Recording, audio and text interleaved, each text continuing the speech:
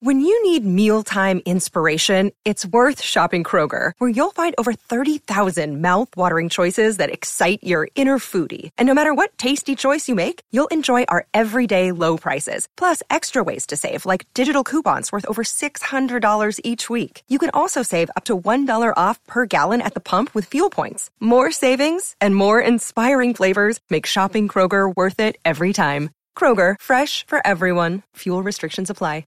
Another day is here, and you're ready for it. What to wear? Check. Breakfast, lunch, and dinner? Check. Planning for what's next and how to save for it?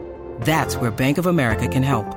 For your financial to-dos, Bank of America has experts ready to help get you closer to your goals.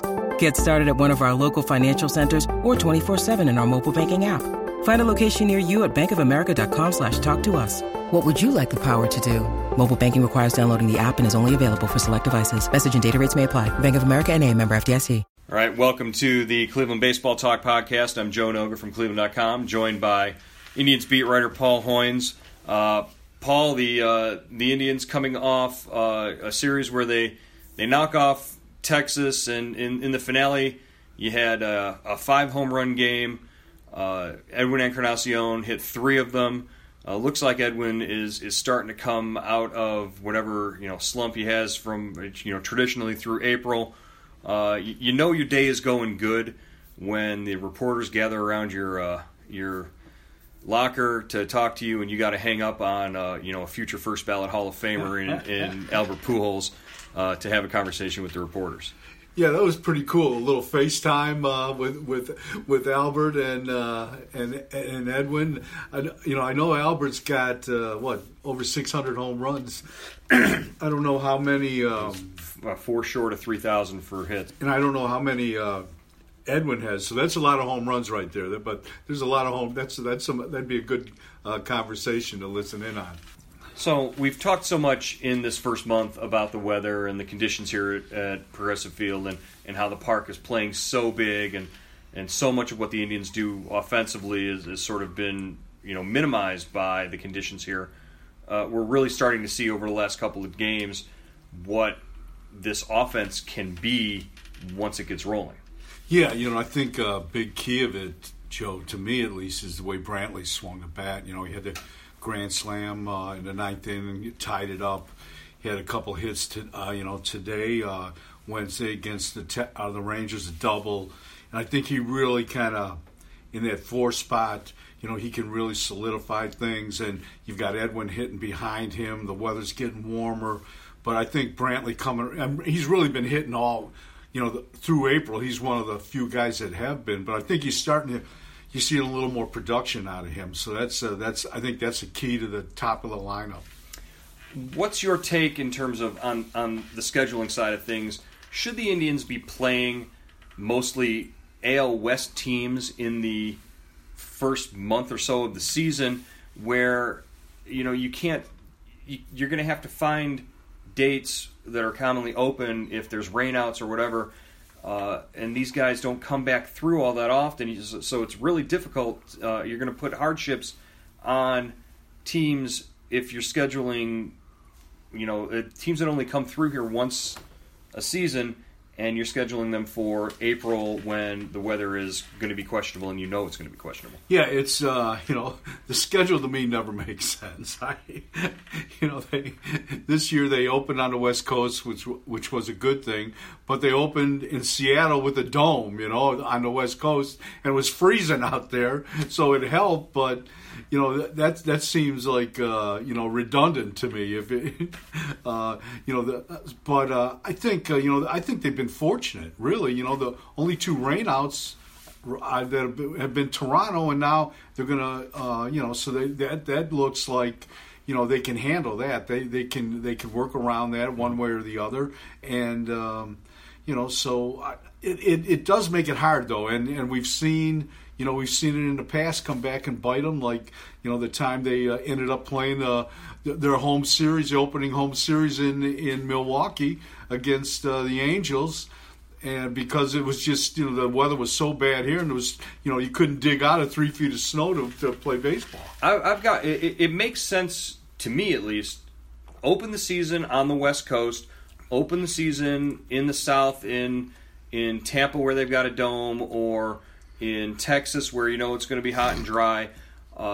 In those places where weather isn't going to be a problem, you open the season there, spend an extra week on the road to start after spring training in order to get back to Cleveland when it's, second or third week of April instead of first, and maybe there's a better chance that the weather will be better. But regardless, you should be playing division teams, the Detroits, Kansas Cities, who come through 2 or 3 times where you can double up on piggyback a doubleheader on a 4-game, home stand or visit. So April and September, when the weather could be questionable, that's when you should play your division games. To me, that makes the most sense. Yeah, and I think they've done that a few. Maybe even last year, I know you play your division games in April and September. Like you get them like you're protected against the weather in April, and you're going down a stretch, and those are the teams you got to play in September. And it's usually the way it is. But sometimes I think you got to remember. Everyone says play. Why don't they just spend 2 weeks on the West Coast? Well, the West Coast teams don't want to burn those home dates. Mm-hmm. They want the home dates just like everybody else. When school gets out, when the 4th of July and on the holidays, they want the prime home dates too. So they don't want to use all their home dates just to make sure the Indians aren't freezing their tushes off, back in Cleveland. And in talking about the division and talking about the AL Central, just your impressions of how bad is the AL Central right now? You've got the Indians thought they were going to be pushed by Minnesota at some point. Minnesota is actually behind Detroit right now in the standings. I think I saw a stat or a note as the calendar turned from April into May. The Indians had a 4-game lead over Detroit for second place in the division, and that's the second biggest lead in the last 30 years or so. It was second to the 95 team, which had a 5-game lead over Detroit at the time. So that team was pretty good. Yeah. But that says more about the quality of play in the division. Yeah, I think so, because the Indians, we've been watching them every day, and they haven't been knocking anybody's lights out.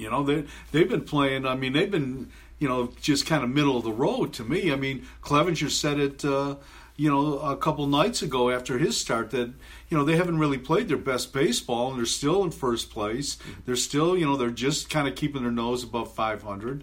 And I think it's a reflection more on the division than it is definitely a reflection on on the division and not to say the Indians are clicking on all cylinders. I don't think that's the case at all. We've seen that the last couple days here. Yeah, specifically, I think Minnesota's been a big disappointment in terms of their pitching for sure. And they just put Miguel Sano on the DL. He's on the 10-day DL with a hamstring issue, so that's going to hurt their offense a little bit. I think I saw something I looked up year over year. Through 27 games last year, the Indians were 15-12 and tied with Detroit for the division lead at this time last year. Through 27 games this year, they were 15-12 and had that 4-game lead over Detroit. Yeah. So it's not like they're doing anything better than they were last year, and look how last year's regular season went. Yeah, and I think like Minnesota, like you said, they have been hurt by injuries. Buxton, had the migraines, and now he's got the bad foot. Mm-hmm. And I think that really takes a lot out of their club. I really like him, and that's your leadoff hitter, your center fielder. And I don't know if Santana's back yet or not. I don't know if he's back from the finger injury that I haven't seen. Yeah, so it is, and that, like, when you're referring to 95, I mean, they won the division by 30 games. So, and does this team seem like that team? It doesn't seem that team to me. But does this team seem like 2017 with that won 102 games? And right now they're ahead of where they were technically last year. And it is kind of the same kind of, last year the rotation was struggling. They couldn't get everyone in line. There was some guys were hurt, and But now the rotation has been solid. The offense has struggled, and the bullpen's kind of shaky right now. So I think it just says that there's a lot of talent on this team, and not everyone is pulling on the same end of the rope just yet. And B, the division is struggling. They've got the Tigers. We've seen the Tigers, and we've seen them and swept them. Yeah, and they look like the same team they were last year. And I think Gardenhire's going to do a good job. He'll keep them competitive, but the Indians should win. I mean, they are the distinct favorites in this division. You talked about the level of talent on this team, and with the situation in the bullpen struggling, and the movement. You predicted that there was going to be movement, and there was today as they made a move. They DFA'd Matt Belisle, who had made the club out of spring training, and they brought in Ben Taylor. He pitched against Texas.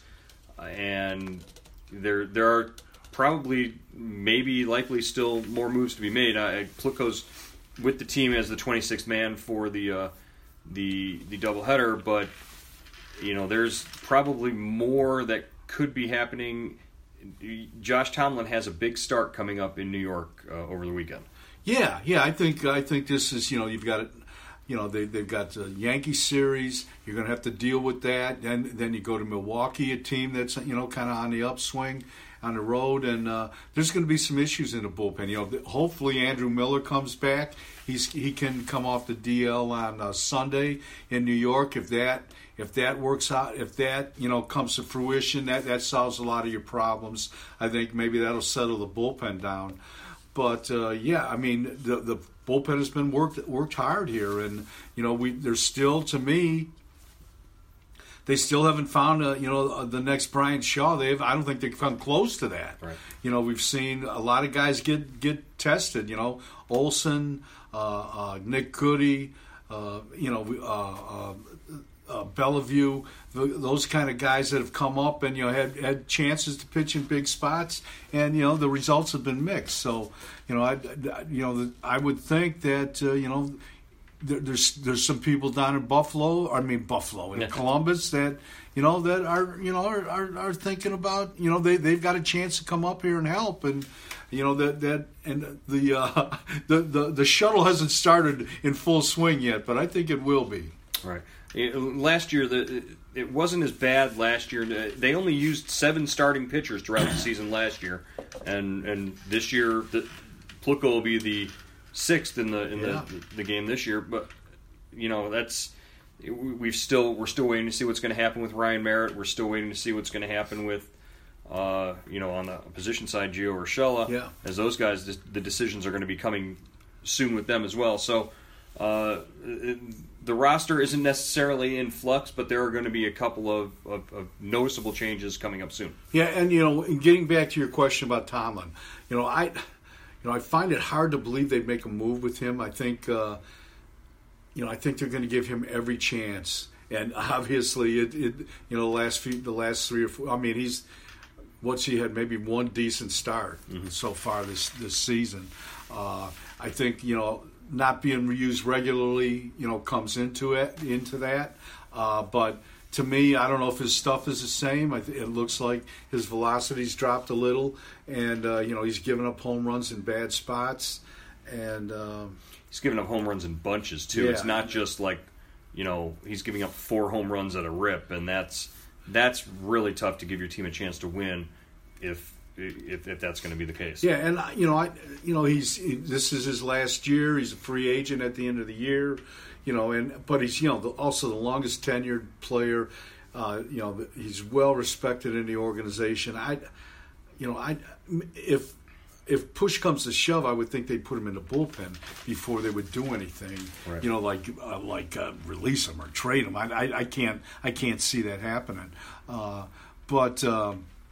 I just think he's got to pitch better, and he knows that. And Francona has so much faith in him that, we'll see if it's rewarded. And the Yankees, that's a tough lineup to go into Yankee Stadium with Giancarlo Stanton and Aaron Judge and Sanchez and all, Didi Gregorius, all those guys. And your fastball is topping out at 86, 87 miles an hour.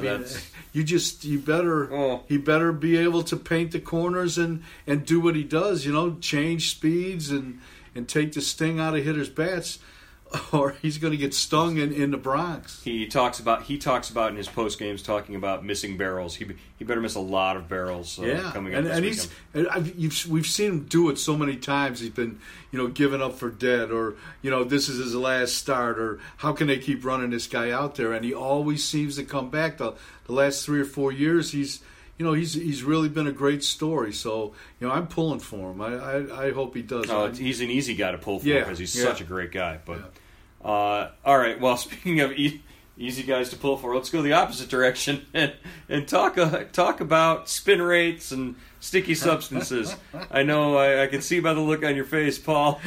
Talking about Trevor Bauer and the Twitter beef with the Astros. I think that's just a symptom of the whole thing, because he's got Trevor's got his thing with Garrett Cole, and that goes way back to college.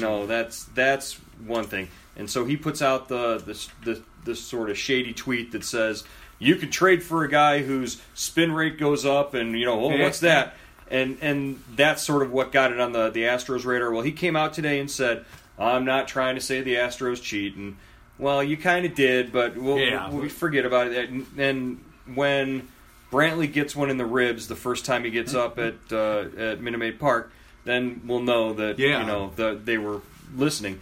But talk a little bit about what you think about what Trevor's saying with this problem in Major League Baseball of ignoring the rule about banned substances on the mound.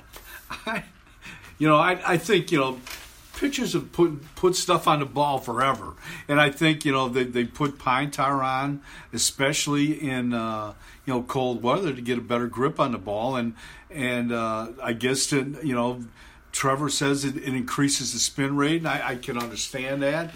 An increased spin rate makes the ball move more, makes you more effective, and it's harder to hit. But I just don't. I don't know baseball. I don't see it as a huge problem. I don't think this is like steroids, which he equated it to. I'm not sure if he equated it to it in the exact. He said that the approach that Major League Baseball is taking is the same that it took with steroids, in that it's you look the other way and you reap all the benefits, because the things that people like to see are home runs and strikeouts. So strikeouts are up. Home runs are up. Everybody's happy. There's no problem. Yeah. So what is he What is he complaining about? His complaint, I think, is that if it's a rampant issue with other teams or whatever, that you've got to do it, because the guys who aren't doing it are the ones who are being victimized here. They're the ones who aren't getting the $120 million contracts, right. And I think.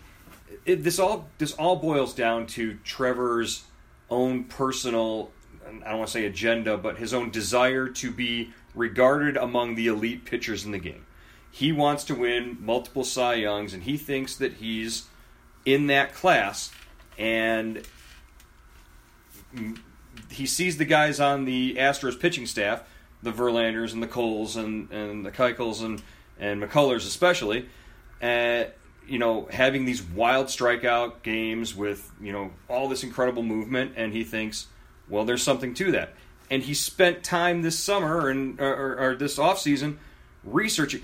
Imagine that the image that was conjured in all of our minds was Trevor and like these chemists sitting around, boiling up pine tar and Coca-Cola, test tubes, and all bubble these it over like a Frankenstein movie. I mean, and that's the level that he's willing to go to sort of prove his theory on this. I give him an A for effort, and I mean, what is he? I mean, he struck out 11 guys the last time out. You know, he threw 120. Check him for Pine Tar. Yeah, he threw 122 pitches. Francona sent him out there, 122 pitches, second most in his career. He gave up the game-time home run on the last pitch. But, I mean, is he mad about that? I wouldn't be mad about that. I thought he had a great game. If you want to be recognized as a great pitcher, pitch. Yeah. Win games, do what he's doing. Well, I mean, nothing comes easy. You can't snap your fingers and just want and win a Cy Young. And he hasn't. He's worked hard. He's never been hurt. He has such good qualities, and he sets a good example. But I mean, he's like fighting too many battles to me. I mean, concentrate on your job.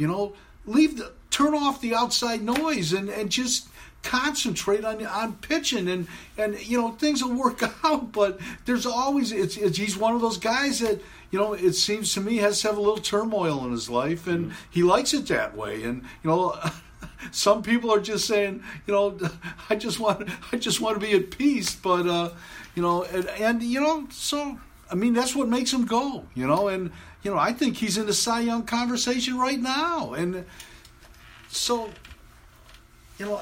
but if he wants to do a crusade against sticky substances on the baseball, and he's trying to get the commissioner, his buddy Manfred, to pay attention, I guess this is a way to do it. But this has been going on for a long time, and he wants to legalize it.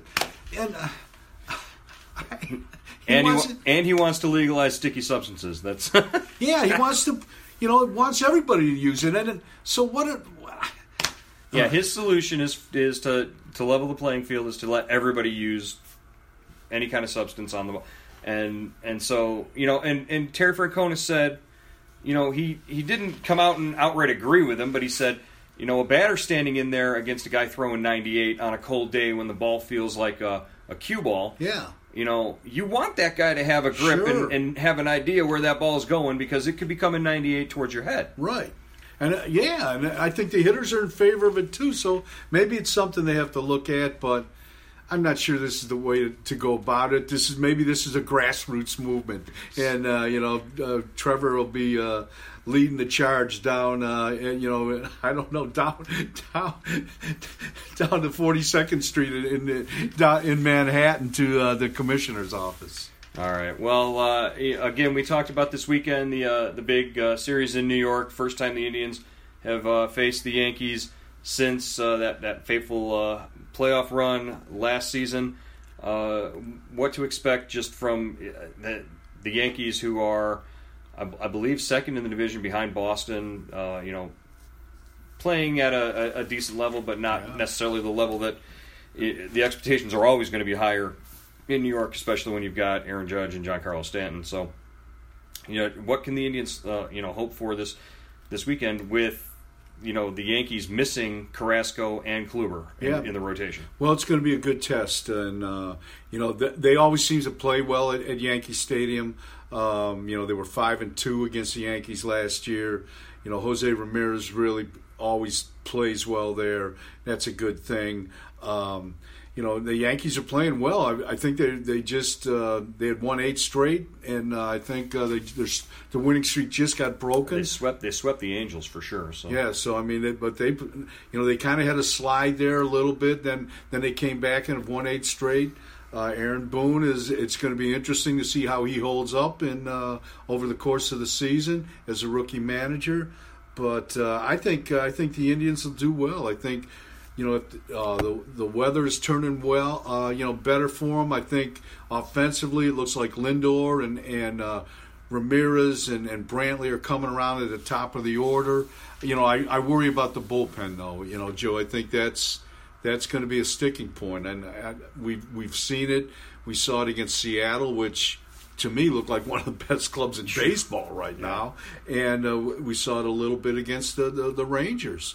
And can they, if they have a guy that only goes 5 innings, how is Francona going to put this bullpen together to get to Allen, and is he going to have Cody Allen throw 41 pitches every time he goes out there now and hands him the ball with 1 out in the 8th? Is that how it's going to work? I mean, somebody's going to have to take charge in the bullpen, and right now, I like Olson. I like what he's done. But I think I think you can get him for maybe 2 or 3 guys. He can get a right-hander out, but they need somebody else. And Andrew Miller can't get back fast enough. But and the last thing you want to do is rush him because we've seen him go on the DL a couple times last year because of it. All right, well, we'll find out in Yankee Stadium this weekend, and we'll talk to you again next week on the Cleveland Baseball Talk podcast.